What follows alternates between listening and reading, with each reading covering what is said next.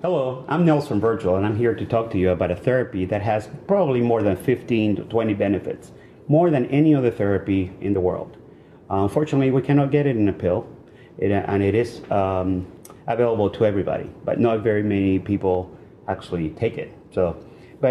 Basically a therapy that can decrease your body fat, increase your muscle mass, increase your energy levels, increase your bone density, decrease your cholesterol, improve your blood sugar, improve your mood, and many other factors.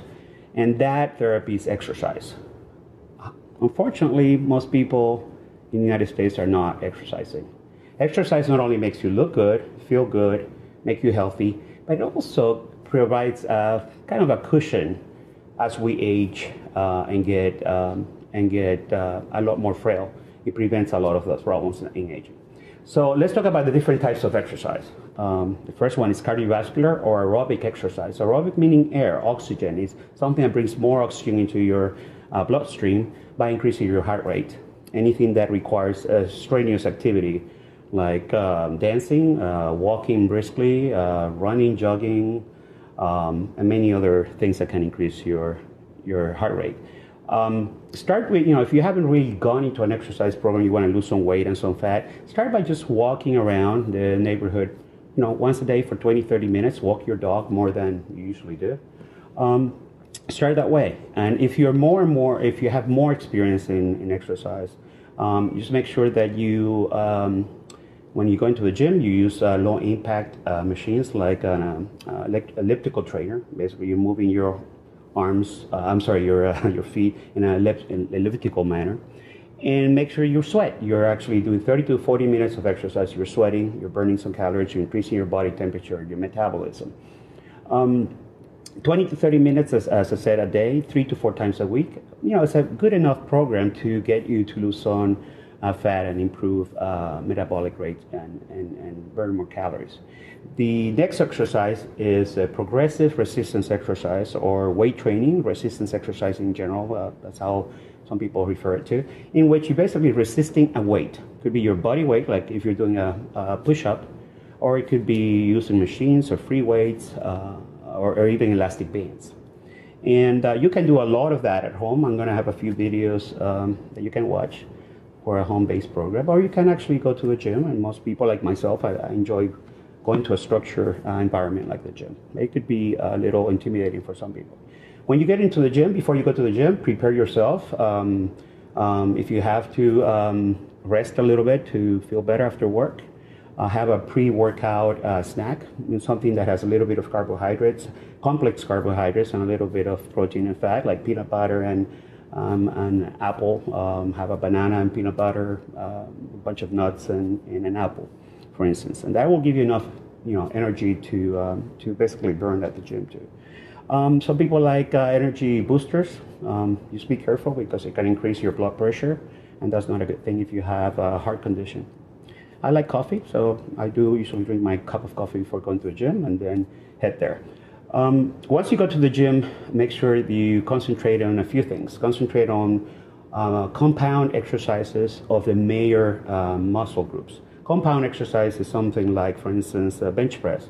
You're bench pressing with a dumbbell or a bar or a machine, and you're working out really your arms, biceps, a little bit of triceps, shoulders, and your chest.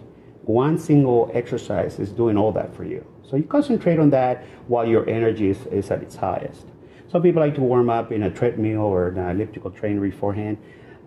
If a warm up meaning just 5 to 10 minutes, I really believe cardiovascular exercise should be done. If you're going to do it together, it should be done after weight training, not before. You need to maximize your energy at weight training. And also, they're very important to know to set the weight setting in the machines or weights to an optimum level so that you can grow muscle. And research has shown that doing repetitions anywhere from 8 to 12 reps, and no more than that, weights that actually get you to what we call maximum momentary muscular failure. Let's say you grab a 20 pound dumbbell, you do a bicep curl, and if you can do more than 10 to 11, try to increase the weight until you cannot really do more than that. You're basically almost hardly finishing the 10th rep. That's really where most of the muscle hypertrophy happens, in the last 2 to 3 reps. The first reps are basically warm-up reps, really. Before you actually do a set, and you can do 3 sets per body part, 3 to 4 times a week. But before you do a body set, a real heavy body set, do a warm-up, a really light one, so you can get your body pumping and warm up, and your neurological path in your brain actually activated to do the exercise, and then do a heavy set. Heavy is a very subjective word. Could be heavy, could be 10 pounds for somebody, could be 100 pounds for another person that is more conditioned. So you just know that heavy, the definition of heavy, is anything that brings you to 10 reps at momentary muscular failure where you cannot do another rep, as I said before. That's heavy for you, whatever that is. And hopefully as you get stronger, your setting will increase and your weight strength will increase too. If you have no access to a gym, as I said, you can do crunches, push-ups at home, squats at home, although I think most people need structure and gym access to it.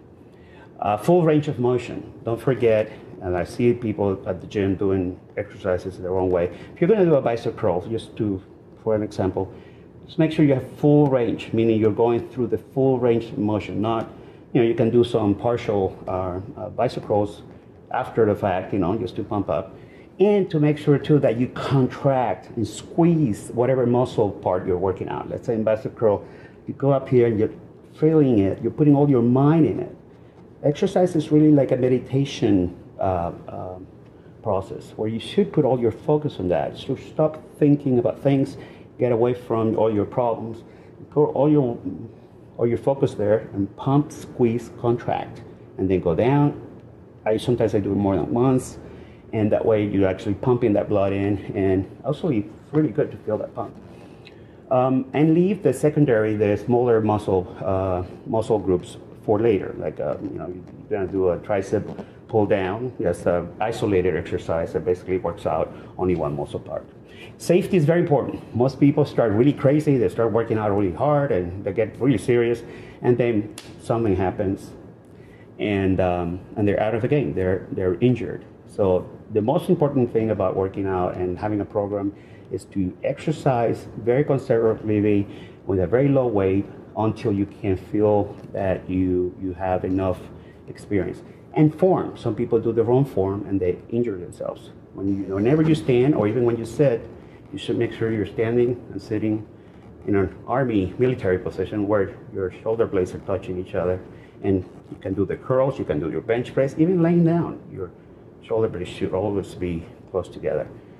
So form is very important, and that's something you learn only with a good trainer, maybe watching some of my videos, but you have to really be aware of that, because I see people working out for years where they haven't really learned form. Do not overtrain. Overtraining means working out too much, because you're going to feel more tired the day after. You're eventually may even get sick, because it really is not good for the immune system to overtrain. You start decreasing your testosterone, your cortisol goes up, it messes up your hormones too. So don't overdo it. Just 3-4 times a week, an hour. And if you don't feel more energized when you finish the workout, you're overtraining. If you're feeling more tired, you're really overtraining.